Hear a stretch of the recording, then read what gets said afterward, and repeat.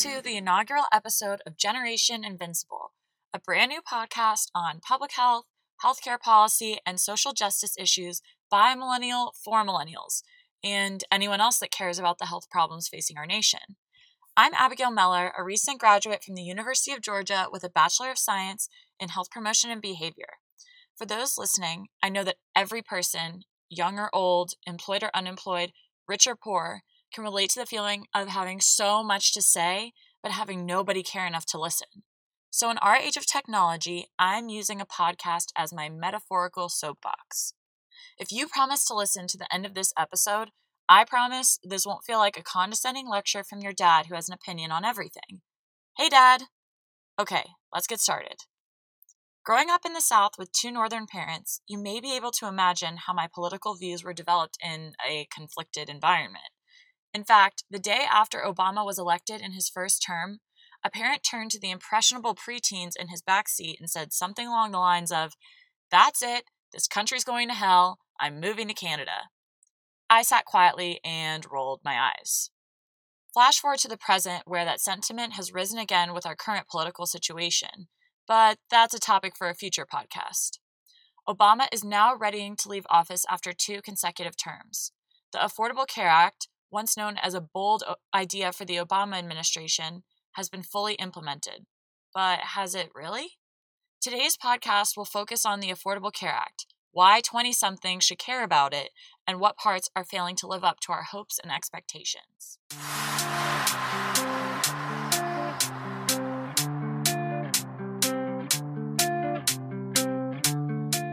Obamacare, also known as the Affordable Care Act, was designed to essentially give health insurance and healthcare coverage to all Americans. Most of us have never thought twice about the $20 copay for a vaccine, wondered why we don't pay for birth control, or worried about not being able to afford surgery if we have an accident and break a leg or something. So yes, the title of this podcast is Why You Should Care About Obamacare as a Millennial. So here we go. The part of Obamacare that affects most, if not all, millennials is the clause that allows us to stay on our parents' health insurance plans until we reach age 26. Previously, insurance companies kicked off enrolled children when they turned 19.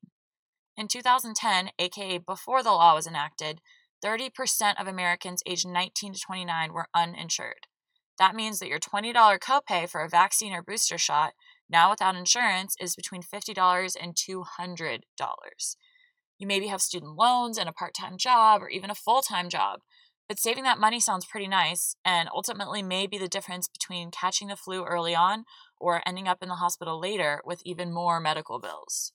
See how quickly that escalated? Reason 1 why you should care. Here's your next reason. With Obamacare, insurers cannot refuse to give you coverage or drop you due to a pre-existing medical condition. For example, my dad has a history of asthma. It's well controlled as an adult, but his medical records probably have quite a few hospital visits from his childhood and young adulthood where he had severe, life-threatening asthma attacks. Now imagine an insurance company, which is a business, weighing the costs and benefits of adding a new client to their roster.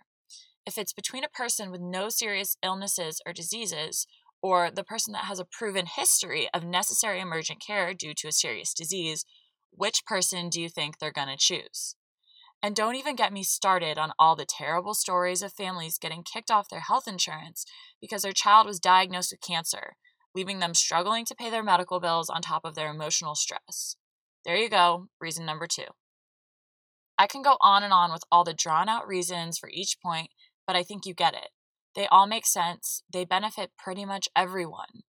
The other parts of the ACA that benefit you are that you have financial protections if you face serious illness, insurers can't charge higher premiums if you are a woman, and insurers aren't allowed to sell plans that don't cover essential healthcare benefits. Essential healthcare benefits include things like emergency services, mental health care, prescription drugs, maternity and newborn care, and a few more. There are 10 in total. It's obvious at this point that I fully support Obamacare. It is a really great program that has helped so many Americans so far.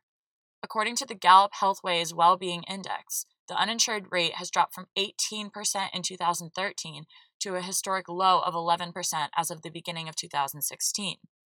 A more relevant statistic for my listeners: since the Affordable Care Act became law, the cost of healthcare has risen at the slowest rate in 50 years.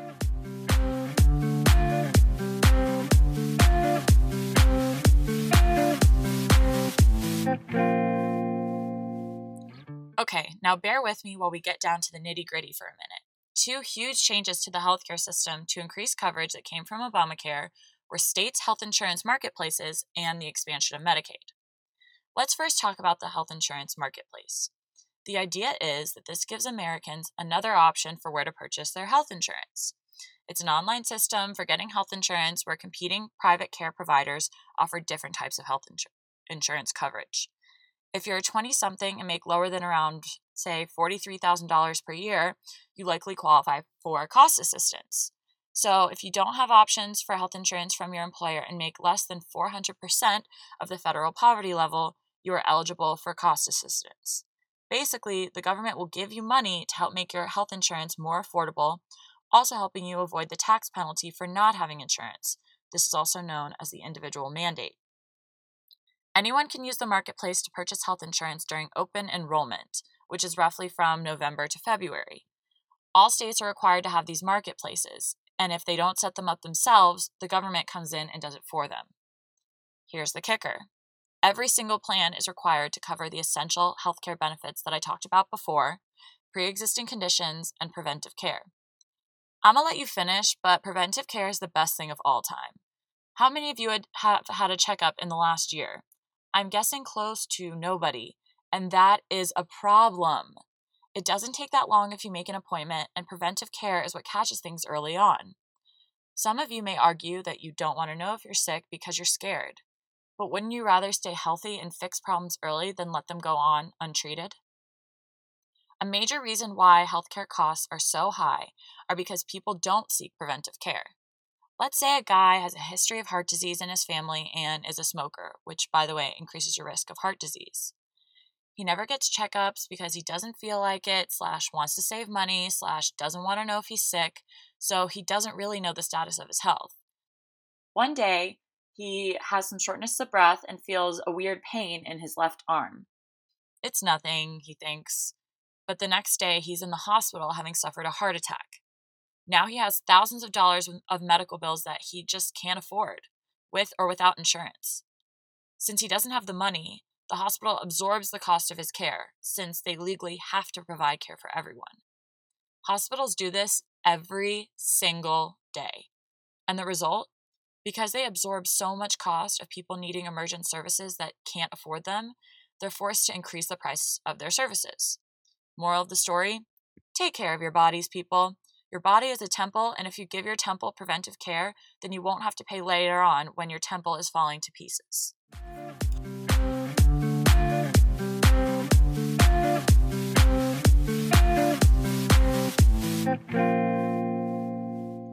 The second major change I'm going to talk about is state Medicaid expansion. All this means is making a program that gives health coverage to low-income individuals reach more people. What the change is, if a state has chosen to expand Medicaid, a person can qualify if their income is below 133% of the federal poverty level. That's a salary of less than $16,000 per year for one person. As of January of this year, 32 states, including D.C., have chosen to expand Medicaid. Although Obamacare was designed to require state Medicaid expansion, the Supreme Court ruled that it was just voluntary for states.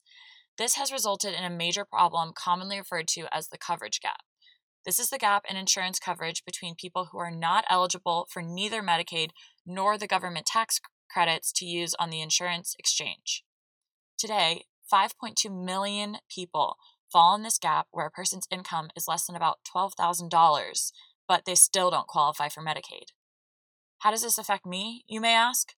Well, let's go back to that story of our smoker friend who had a heart attack.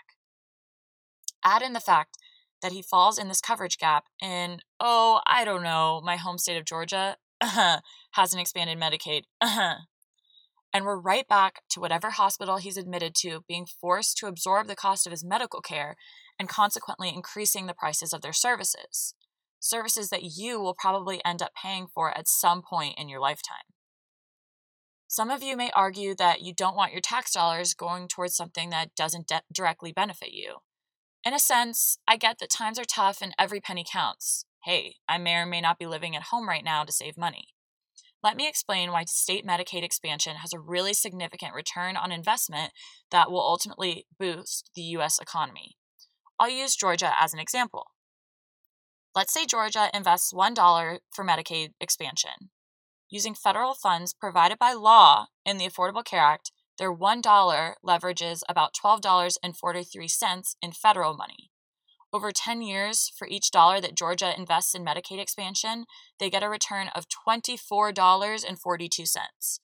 The numbers speak for themselves. State Medicaid expansion helps everybody, so we should all do it.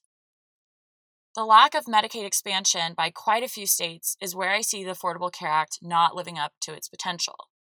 But should we be blaming the policy and those who wrote it for its failure? Absolutely not. Because if it was enacted in the way it was intended, a lot more people would be insured and our healthcare costs would be a lot lower.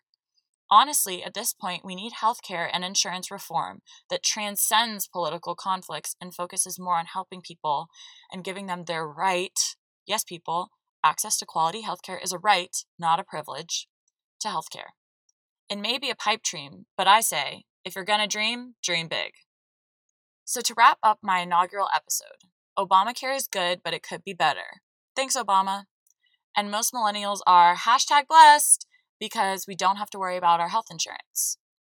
To submit feedback about the first episode of Generation Invincible, ask questions, make suggestions for future episodes, or if you just want someone to listen to what you have to say, email generationinvincible@gmail.com. Say whatever your little heart desires. Until next time, in the wise words of Mark Twain, reader, suppose you were an idiot, and suppose you were a member of Congress, but I repeat myself.